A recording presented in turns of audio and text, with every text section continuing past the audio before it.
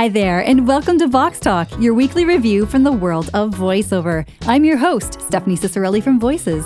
You may have seen a flurry of activity on the Voices social channels over the last couple weeks announcing the winners of the Voicey Awards. In today's episode, we'll be talking about the awards and also hear from David Kaplan, winner of the Best Male Voice Actor Award, who joins me on the line from his studio in New York. Now, if you've not heard of the Voices before, these awards are given out by Voices.com each year to recognize voice actors for their hard work, talent, and success. The Voicey Awards are unique compared to typical performance awards in that the winners are decided based on internal data from Voices, showing us rising stars in their respective voiceover specialties. Now, voice actors and coaches often advise honing your skills for the niches you're best suited for. Now, if there ever was a product of successfully implementing that advice, it is winning a Voicey Award. Voiceover isn't just about having a great voice. We say this all the time. Now, to be successful in voiceover, it requires talent, not just to be a voice artist, but a recording engineer and someone with a business mindset. Now, in addition to remarkable talent, these technical and entrepreneurial traits are also exemplified by Voicey Award recipients. So you could say that success in voiceover boils down to the melding of artistic, technical, and business talent to rise to the top of your game. And with that said, let's jump into our interview. Now, David, it is so good to talk to you today. Welcome to Vox Talk. It is so nice to be here and to hear your voice. We haven't spoken in quite some time, so thanks for having me on. Oh, of course. David has been a professional voice actor for over 16 years and a member of Voices since 2009. Hard to believe that's so long ago, but it's awesome. And since joining the site, David, you have completed over 2,700 jobs on Voices and have received over 2,000 five-star reviews, working with some of the world's biggest brands. Most recently, as we've said here, you have won the 2021 Voicey Award for Best Male Voice Actor. And these awards are actually based on data, and they are given to, in this case, the Best Male Voice Actor Award is given to the male voice actor who has booked the most jobs on Voices over the course of the last calendar year. So, wow. David, you just keep booking. It's amazing. I'm so thrilled that you're here with us today. And as I was saying a bit earlier before we got on to the show, that it has been a while since we last saw each other. And I think it was probably at VO Atlanta, if I'm not mistaken. It was VO Atlanta 6 years ago. And the only reason I know it's 6 years ago is because these Facebook postings just came up like yesterday and today with some images. And otherwise, I would not know that it was 6 years ago. Don't you just love it when those memories bubble up to the top? Oh, this is what happened 5 years ago, 10 years ago. Sometimes it's good, and sometimes those embarrassing moments you don't want to pop up again.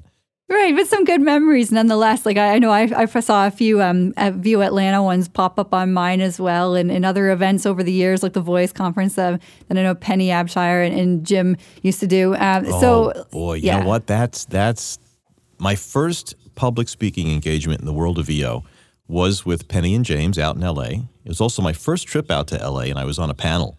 I was still so young and so green in the business, but I had started to have early success, and people were really clamoring to know what my secrets to success were.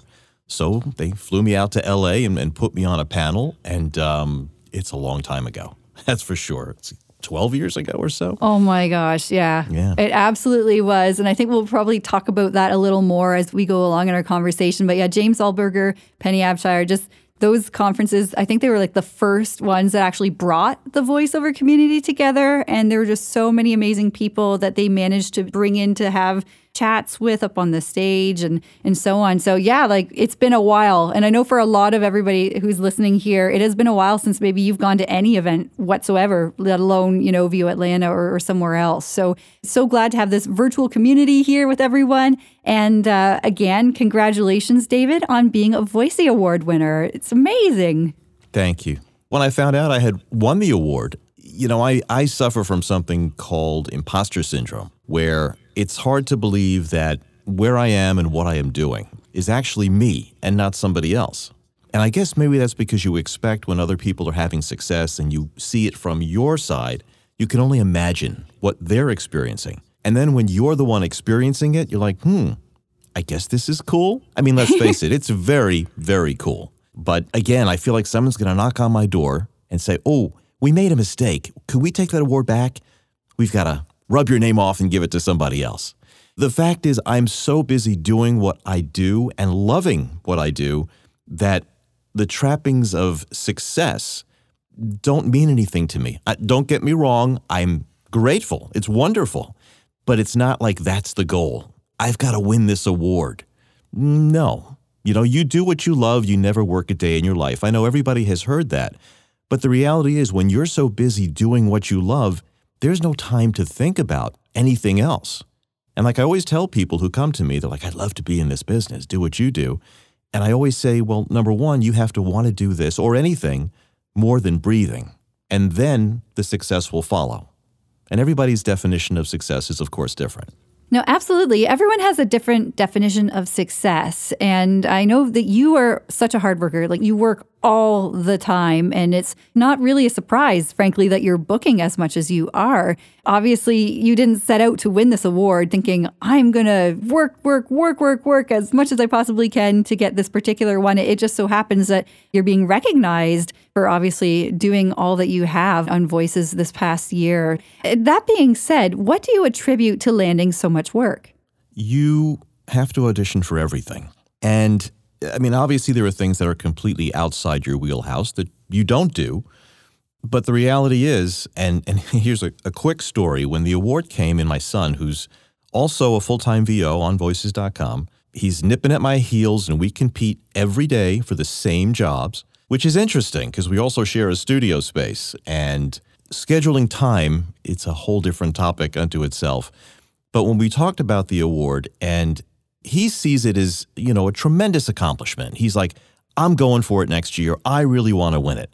He's 23 years old, and he's freshly out of college. He's got his own production company. But he really sees the success of that award and what I do. So through our conversation yesterday, he said, here's what I see when I think about you and success. I see you shuffling through the den in your pajamas with a nasal strip on your nose, going down to the studio at 11:30, midnight, to do an audition. And I said, well, gee, that really kind of wraps it up in a little ball, because that's the reality of it.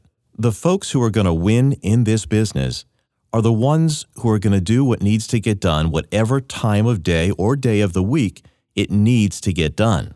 I was in bed, already taken my CBD, already had my nighttime pills. I'm going to sleep. But something big came in. It just happened again last night. And there I am, shuffling my way back to the studio. My studio fires up at 6 o'clock in the morning, every morning, and it stays hot until 12:30, 1 o'clock in the morning.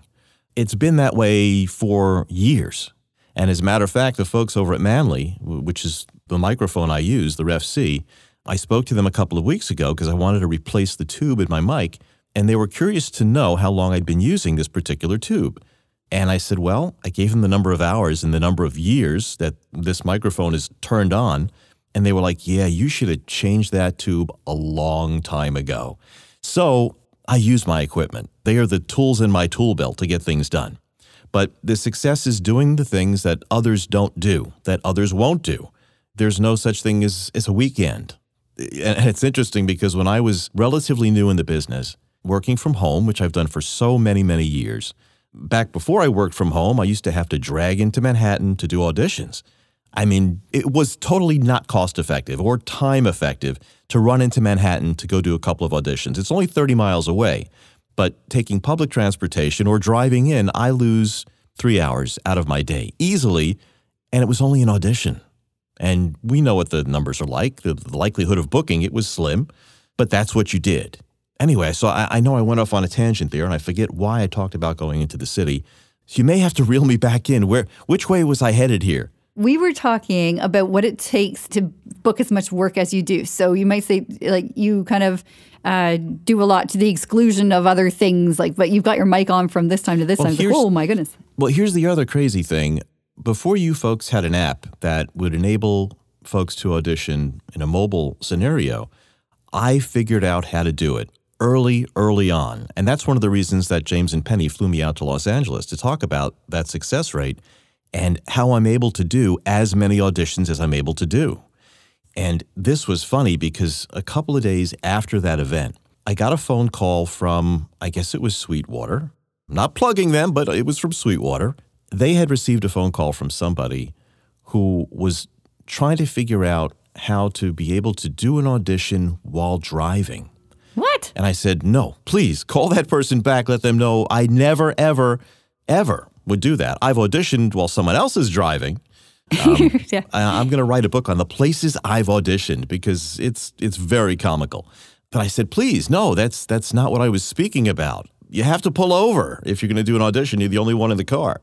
But it was funny to hear that somebody in the audience was actually listening to what I was saying because I was such an early adopter of mobility. As equipment became smaller and cheaper, I used to carry this red backpack with me every place I went with a mobile hotspot and a laptop and my interface for the microphone, a pair of headphones, and it went everywhere, and it was called the crash bag because I was always prepared because I had to win. That's just my mentality. I have to be that first audition in. I'm going to book that job. It's for me. And I've had to learn how to not be upset when you don't book a job. It was never yours in the first place. So if you didn't book it, move on. A lot of psychology goes into being a VO, that's for sure. Yeah, so being mobile, an early adopter, Centrance Corporation, hugely responsible for my early success.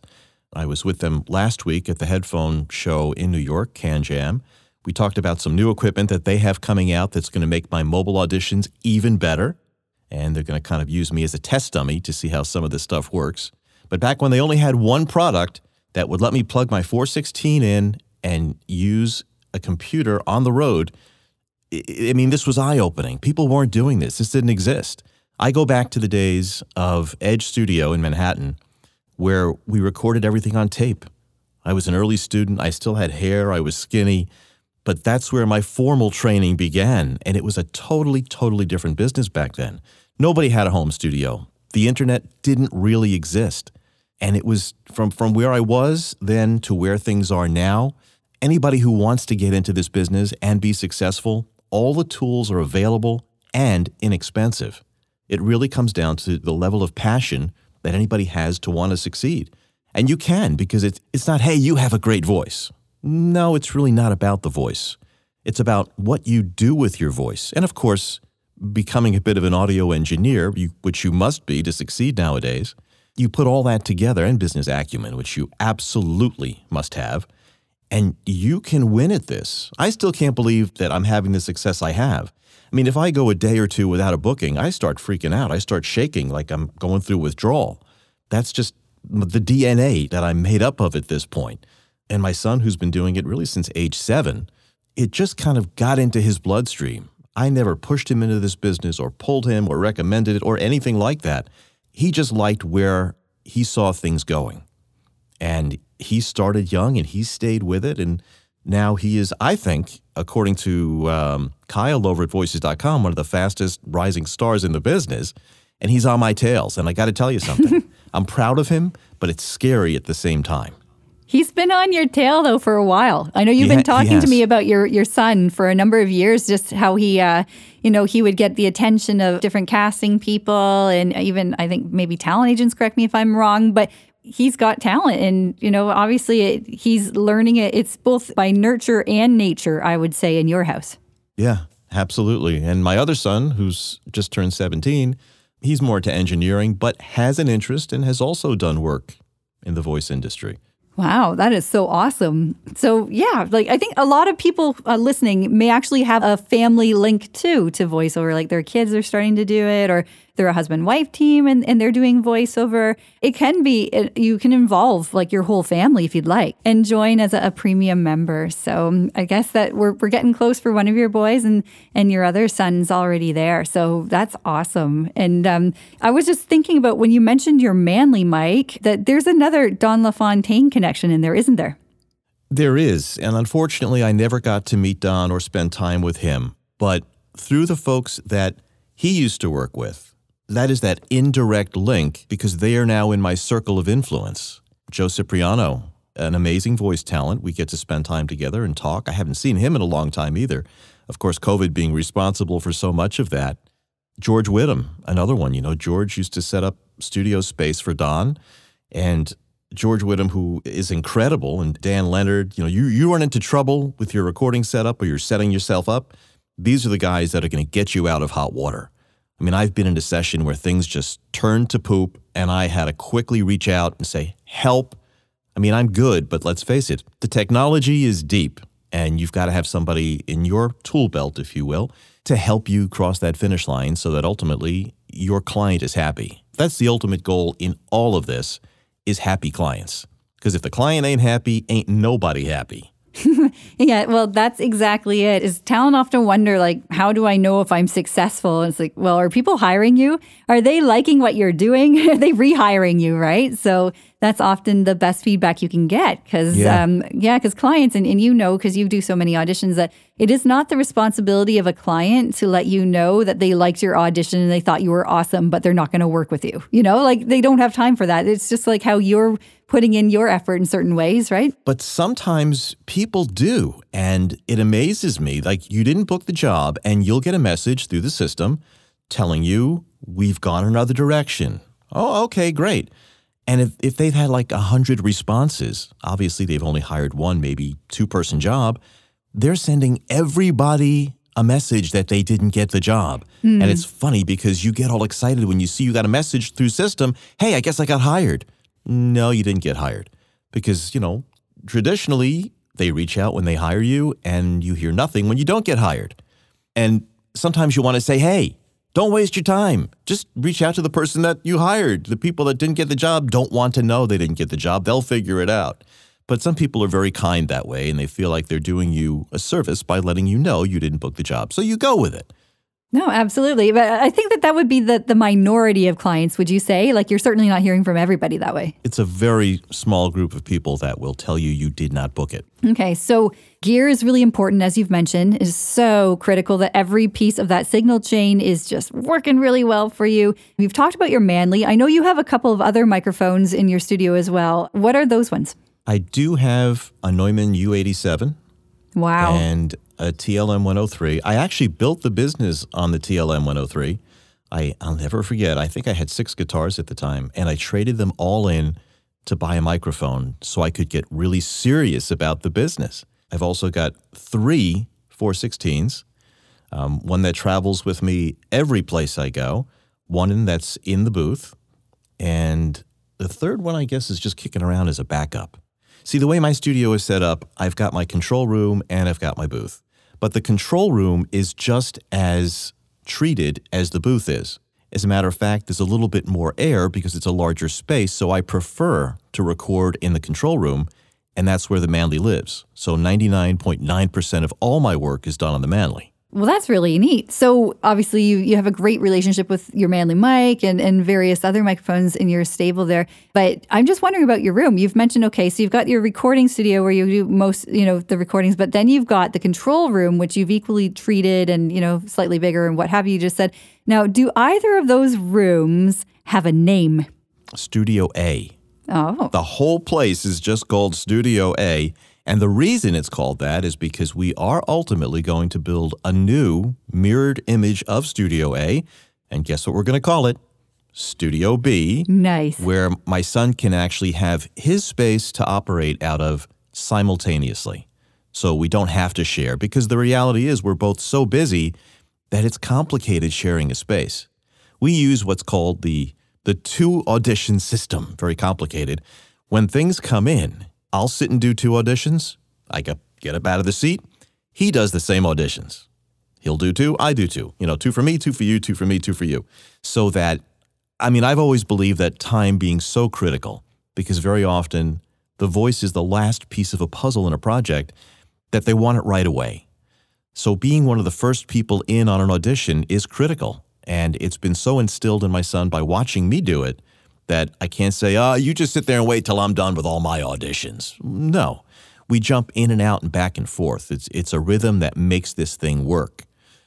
So Studio A will soon have a Studio B. We're just trying to kind of figure out where it's going to live.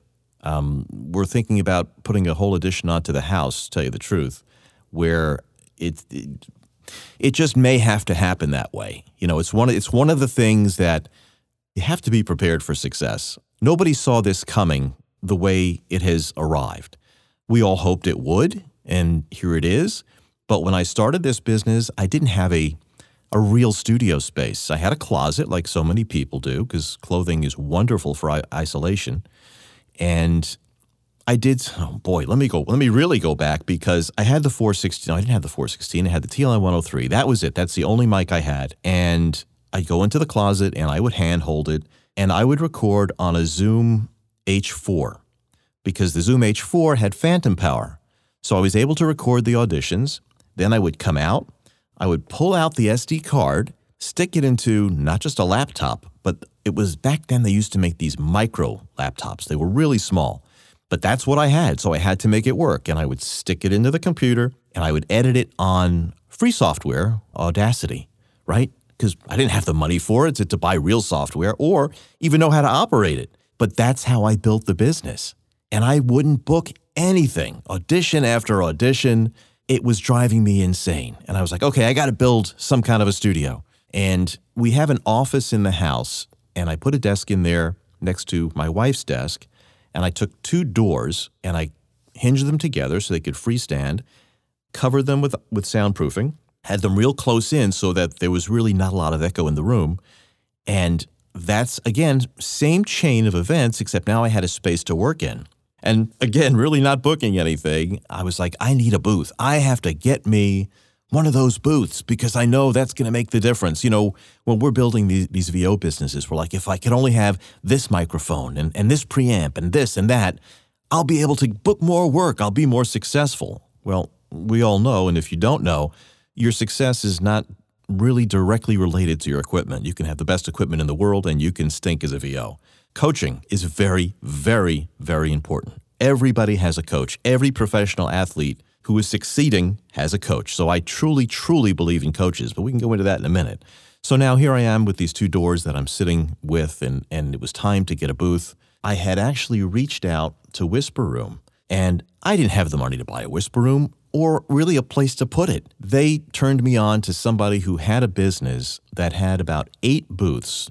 Their business had failed. It was a karaoke business where these custom-built Whisper Rooms had 2 rooms in them, one for the computer and one where you would insert a credit card and the door would open up and you could go in and there was a screen and you could do karaoke and it would be recorded and a CD would pop out. That's how you get your recording.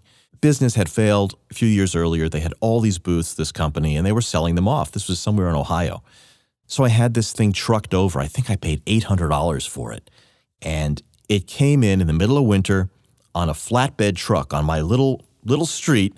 There's an 18-wheeler with a lift gate on the back, and the lift gate is frozen, so they can't use that to lower the panels, and these are heavy panels. Somehow we shift all these panels out of the truck into the back of my car to drive them up the hill. I live on a very steep, long hill of a driveway. And then they sat in my garage for about 6 months until I figured out how I was going to configure them because since it was a custom job, it wasn't going together like a typical Whisper Room. But I got it together. It lived in my garage. So now my business is living inside a 4x4 Whisper Room. That's everything. Speakers, computer, interface, lighting, no air conditioning. Summertime, it was well over 100 degrees in that booth. And I would sit on a stool, get as naked as I possibly could so that I wouldn't melt. And that's how I started things really going. And again, I'm auditioning my brains out and nothing. I was like, I got to get me some coaching. And I'm reading books and I'm speaking to people and nothing is happening. And then things just all of a sudden start to happen as you develop your skills and your talents. The next thing you know, you have clients. Like I look back now, and Stephanie, maybe this is something you can help me with. I want to be able to go back and find the first audition I sent on Voices.com. I'm dying to hear what that sounds like. It's got to be somewhere in the system, I'm assuming. Oh, wow. I've never had anyone ask me that before. Can I please find my first audition submitted through Voices? So that would have been sometime in 2009, right? So I think customer service might be able to help you with that, but that would be really interesting to see kind of where I was then versus where I am now. Yeah, I mean, listen, I know that stuff I did last week sounds different from stuff I've done today. And it's just nice to hear the progression in your delivery, your style, your equipment, what it sounded like then, where you're at today. I mean, I've been through a myriad of preamps, that's for sure, and a bunch of microphones, which they're all still here. Everything I've worked on, I will never sell off a microphone because all of a sudden a client comes to you for a pickup on something you did 2 years ago on a particular microphone. You're like, aha. And I used to keep notes, and I really still should, but there's consistency in my gear now, so it's not as important. But I used to keep notes on every job I did, what preamp I used, what microphone I used, what the weather was like the day that I recorded it, how I was feeling. Because consistency being such a huge thing, I wanted to make sure that customer support, which is so important to me, was really there. And when clients come to me for a job, they always, always, always come back for another. I've got my dailies, I've got my weeklies, I have my monthly people, I have my once-a-year people, but they always come back. It's rare that a client is unhappy and leaves to go to another voice talent. And I'm proud to say that because customer service is so much of it. It's difficult, and it's a whole topic unto itself. One of the big things for me is fast turnaround time. If I get hired for a job, unless I'm in session or I'm just physically not here, then I will make sure I turn it around as quickly as I possibly can. But sometimes when you turn it around too fast for someone, unless they say we need this in 2 minutes, if you just turn it around fast, because for me, I need to keep my board as clear as possible because I don't know what's coming in next. So I try and get things out quick. Sometimes the clients are like, that was too quick. Can't be that good. I'm going to ask for a retake. And again, experience will teach you sometimes just hold back a little bit. You've got time to do it, put it to the side.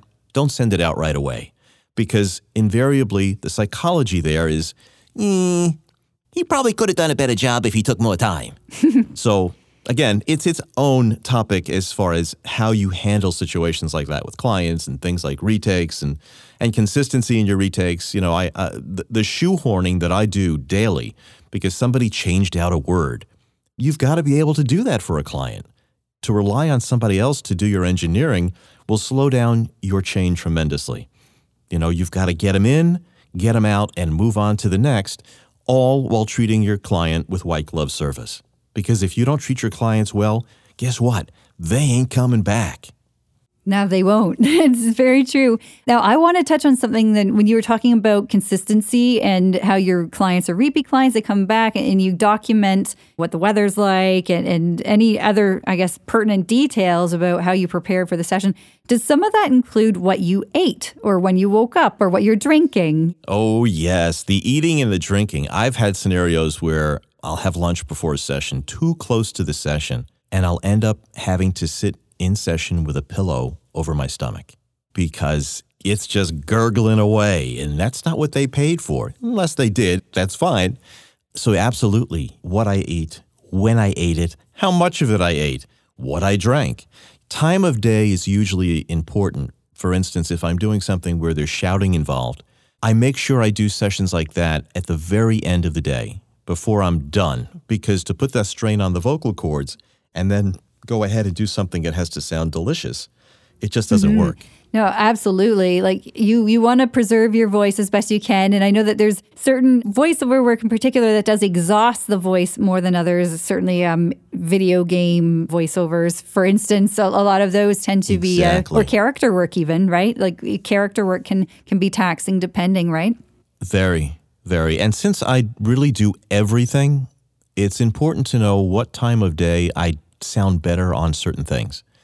And I try and schedule accordingly. And the number of live sessions has just really gone through the roof with COVID. And it's real important to make sure that I can give them what they need, knowing how my body is at certain times of day. It's something people need to pay attention to as talent that very often they don't until all of a sudden they realize, oh, maybe I should have. Live and learn, as we say. Yeah. So early in the morning, just while we're on this tangent, do you do certain kinds of voice work that you wouldn't do, say, middle of the day? Like I've heard of a fellow who can do kind of like the Sam Elliott type voice. And essentially like he does it first thing in the morning when he wakes up, because that's like where Sam is most apparently in his voice, and it's very more gruff, right? Like, is there a certain time of day that you only do a kind of voice work that your clients ask for? It's funny you mention that, because the past couple of days on site, there have been a lot of requests for Sam Elliott sound. And for me, it's very early in the morning before all the phlegm is cleared out of my voice, or the very end of the day when I'm tired and I'm pushing to get it out. Not in the middle of the day. The middle of the day is really e-learning, commercial work. Anything that requires a thick, syrupy type of sound is early or late. Mm-hmm. Like when you have the core of your voice is the strongest, basically, right? Like when your money voice is at its peak and its prime, when it's warmed up, that sort of thing. That's why you pop those ones in there? Sometimes it's warmed up to the point where I'm so relaxed that it's a better delivery for that particular client. I can get more of the depth. My vocal cords are ratty. And you've got to know where your voice places on different times of the day. And I encourage people to go back and listen to things they've done and kind of be aware of when they were recorded. Because your instrument, and let's face it, the voice is an instrument. You've got to know how to play that instrument. And that involves when, and that involves how, and how to care for it. There's no smoking. There is drinking, not to excess, but the drinking also really does affect how I sound. I mean, there are sometimes I have no choice with a session. I've got to go into it with a sound that I know I can achieve, and sometimes it may involve some tequila. I'm not promoting drinking here, okay? But again, it's just one of the tools in the tool belt, and it's a pretty big, heavy tool belt that I wear to make it happen. Mm-hmm. Now, I'm just thinking about your voice's profile right now, and you have it's crazy how many demos you have. You have 77 demos on your profile. So you've made That's crazy. Did you even know that? I didn't know that. Yeah. Things just kind of build. That's like, again, imposter syndrome. I'm like, well, how did I win this award? I don't know. How do I have so many clients? I don't know. Friday rolls around and you guys pay me and it's a lot of money. And I'm like, how did that happen? I don't know. Because I'm not concentrating on it. That's how I don't know. It's become a knee-jerk. Everything I do just happens automatically. It's like in the DNA now. I can't change it. It's like walking. You don't think about it. When you think about it, you can't walk. Otherwise, I'm just walking.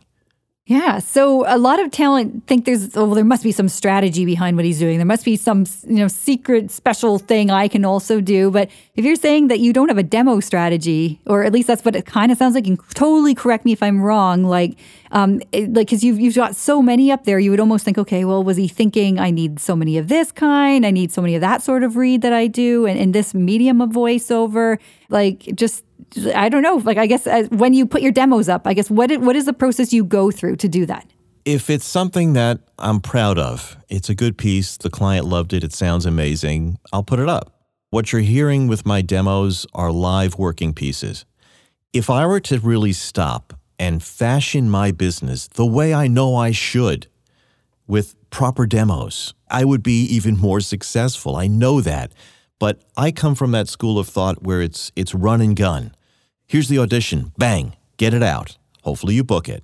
The other stuff, if you will, the window dressing. I've done lectures at voice events that were really around working in the trenches, because that's really how I work. It's down and dirty. It's inexpensive jobs, small budgets, pain in the neck clients. Yes, they're all out there. This is how you build the business, is working in the trenches. But I've never come out of the trenches. I've never stopped being that guy where things are down and dirty. I'm accessible to my clients 24/7. In the time we've been on this call, I can't tell you how many people have reached out. And yes, I've responded. You aren't even aware. The only thing I haven't done to interrupt us is auditions. But I interrupt lots of things in life to do auditions, okay? My wife is used to sitting in restaurants alone for a little while because I had to run out to the car and audition. When I bought the new car, I had to make sure that it was a great sound booth on wheels. How well does this car sound? And I can tell you that the Mazda, what the heck model do we have? The CX-9 is wonderful for recording. I mean, I've done sessions out of that car parked next to a highway where the sound is not coming in from the road. So it's hugely important stuff like that. It's down and dirty. That's where you build your bones, and that's where you learn what makes a success in this business. You know what? Let me quickly give you a day in the life, because I think people probably want to know that. It's early to bed, first of all, and that's not by choice. That's just because I'm exhausted. So if I'm in bed by 9 o'clock and I'm out by 10 o'clock, great. The problem is I'm up early. I mean, we're talking like 5 o'clock early. Studio's on at 6 a.m. So anything that's come in audition-wise or that needs to be taken care of from overnight, I take care of while I'm still in my bathrobe. That gets done, breakfast for my son. He's out the door to school. I hop up onto the Peloton. I do my ride, get it out of the way, lift my weights, because physical health is hugely important to success in this business. So I get the exercise out of the way, hit the shower, grab some breakfast, take my handful of morning pills and vitamins, and I'm back in the booth before 9 a.m., ready to really tackle the day. And my son's routine is virtually the same. He's up early and he's in here with me. With rare exception, if he's had a very late night, which he may have, he's in here a little bit later. But that gives me the freedom to do what I've got to get done. Because remember, auditions are coming in right through the night. It's a 24/7 business. So now I start grinding through the auditions that came in overnight, and I triage them based on what needs to get done right away. The private auditions are the first things that I hit. Then you look at the dollar amounts. You also look at how deep it is. How many other responses are there? You take all that into account and how well you match up, and you just start banging through the auditions. Now, between auditions and bookings, that's how the rest of the day goes. It's just boom, boom, boom. Sometimes there is no break for lunch just because you can't get to it. But it's a real go, go, go scenario in here. And I remember the days when it wasn't like that. I didn't have any bookings coming in. I didn't have any clients. I didn't have as many auditions. And I remember way back when I was not a platinum member, I was just your typical run-of-the-mill member level. And I was having success and making great money. And I saw somebody at one of the voice events, and they said to me, well, you're platinum, right? And I said, no, not platinum. I guess it's premium was the level. And there was a lot of head scratching. Well, how the heck is he so successful? And he's not even a platinum member. And that's when David was like, maybe we should talk about going to platinum. David being your husband. And this is back when we used to get together for meetings in Manhattan at the Waldorf Astoria. I don't know if you remember that. Mm-hmm. Oh, I do. Absolutely. And we would talk things through about the business. I mean, it's changed so dramatically. And taking time to have those conversations helped to build my business and your business. And it's just all good. I mean, heck, I just love what I do. If I couldn't do what I do, I'm not equipped to do anything else. And I only say that because I don't have the passion for anything else the way I do for this. I mean, I started as a kid. I think I was 7 years old. My dad brought home a cassette recorder. Wow, what is that? Well, you could record your voice on this. And I started playing right away with my voice. Studied communications in college, worked for all the networks going through there, and then decided that I needed to make money because I just wasn't. And I went the route of being in the jewelry industry for 25 years. But the whole time while I was not full-time VO, I was still doing VO. Anything that involved voice, radio work, DJ work, I was there. I wanted to use my God-given talent that I never saw, but other people did.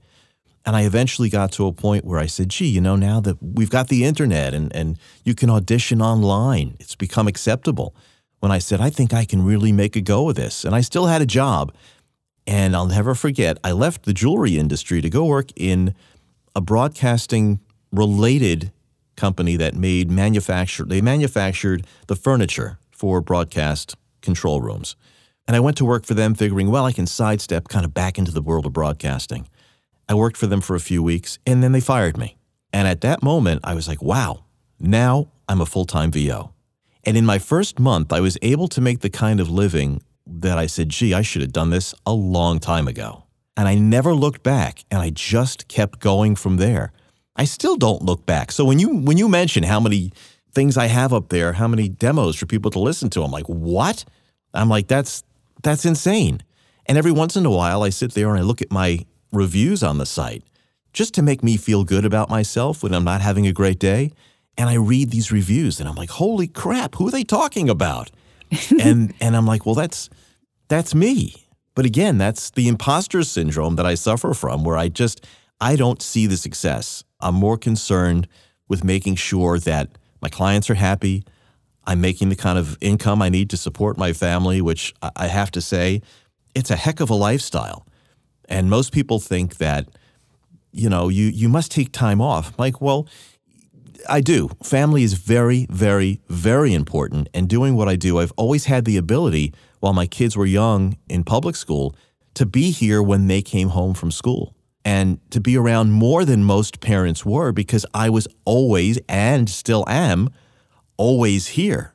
So even though I'm busy, and even though I may walk out of theaters and restaurants and sporting events to take care of business, I'm getting so much more quality time with my family than other people do who have the 9-to-5 grinds, who aren't there. So yeah, I work a ridiculous number of hours a week, but it's not like work to me. It's like playtime to me. I get so excited to sit in front of the microphone. That's my happy place. My Manly is my best friend because it's always here and I'm always using it. It's wonderful that I get to do what I do and that Voices.com enables me to do what I do. I've had agents, I still have a couple, but the reality is nothing is as effective as online casting. And the way you have built this, and I have seen it evolve over the years from what it was to what it is and where it's going. And it blows my mind that this is it. This is my primary source of income. And when something goes wrong, which is so rare, if all of a sudden the system's down for maintenance, I freak out. I'm like, what? What do you mean? What? There's work to be done. But again, it's such a rare instance. I find that the format is really so rock solid for me. Portability, man, it's just go, go, go.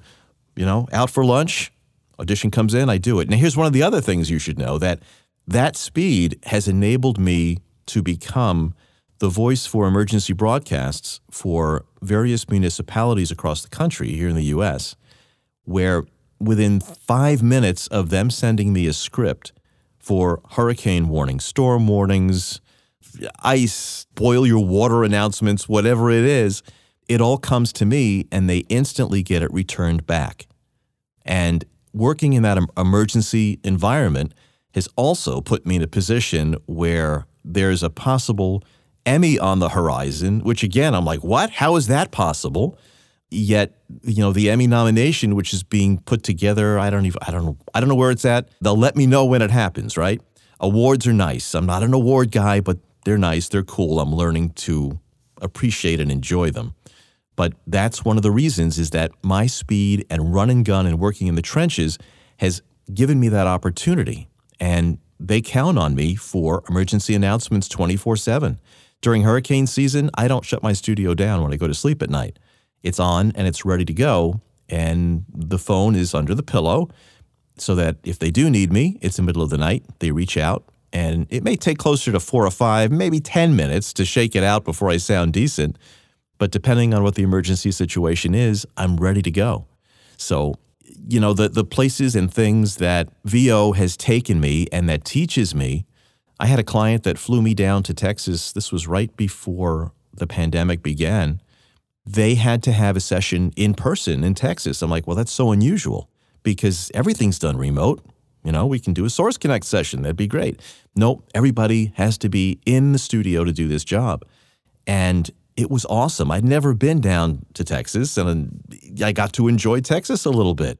I don't know. It's the coolest thing. You get me going, and I don't know how to stop. You could try at least.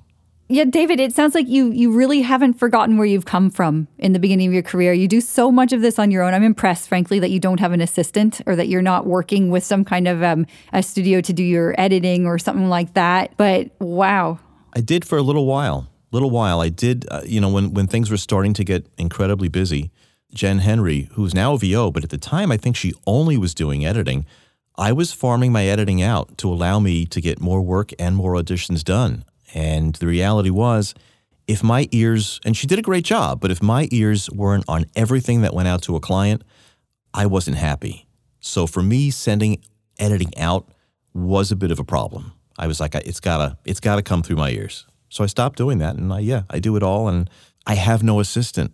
I actually do it all myself, which, working at this pace and this clip is what keeps me skinny. No, absolutely. And I know that you need to desperately get back to your studio. I think I might have heard a notification go off at one point. Could have been my computer, could have been yours, but I'm pretty sure it was yours because you are just so in demand. Now, before we go, David, I'd like to be able to give people maybe some contact information for you if you would be open to it. When we were talking earlier, you said you don't coach, but you do like to advise. So would you like to share how we can get a hold of you if someone has a question? Yeah, if somebody in the community, and we really are a community, has any questions, you can always shoot me an email at voice1, that's the number 1, voice1 on the run at verizon.net. And I'm more than happy to answer questions. As far as coaching goes, Maurice Tobias is an amazing coach, hard to get a hold of. I don't know how much coaching session she's been doing or up to, but I try and do at least a once a year weekend event with her because being that she's not a voice talent, she is just a director. Wonderful, wonderful director. I also like to work with Mark Cashman and read his book, by the way. His book gives more tips than you can possibly imagine that are so, so helpful. As a matter of fact, I did coaching with him just a couple of nights ago. Oh, good. And it reminded me why I'm not a coach. And it was the type of session where people would read scripts and he would critique them. And I'm the worst because I would hear somebody read something, and if I were coaching, my reaction to what they read, they'd never want to work with me again as a coach. Yet he's so good at what he does that it's, and again, it's crucial to have a good coach.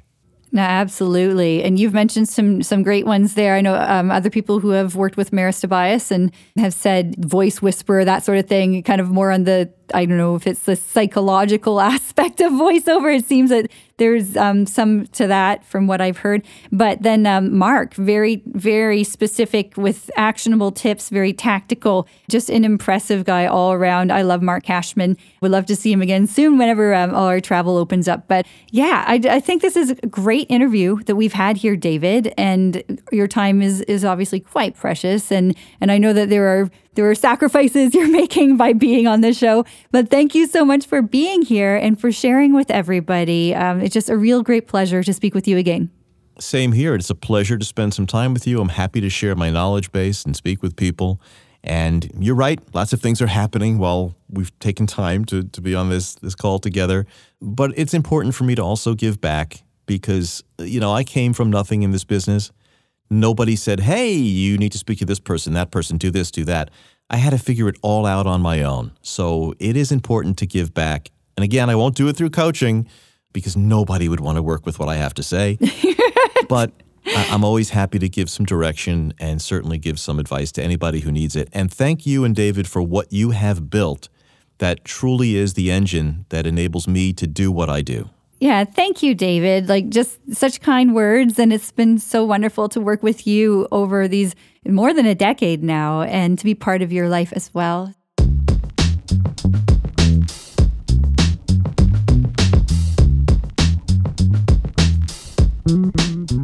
Everybody, that's the way we saw the world through the lens of voiceover this week. I want to thank you for listening and for being part of our community here at Voices. And thank you again to our special guest, David Kaplan, for making time to visit with us today. So if you like what you heard, be sure to share the show with all your friends. Share it on LinkedIn, Twitter, Facebook, Instagram, wherever you post your postings.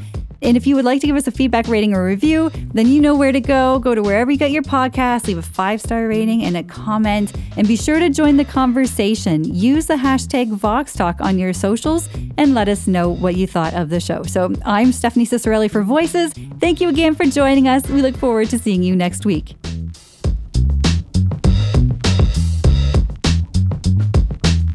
Mm-hmm.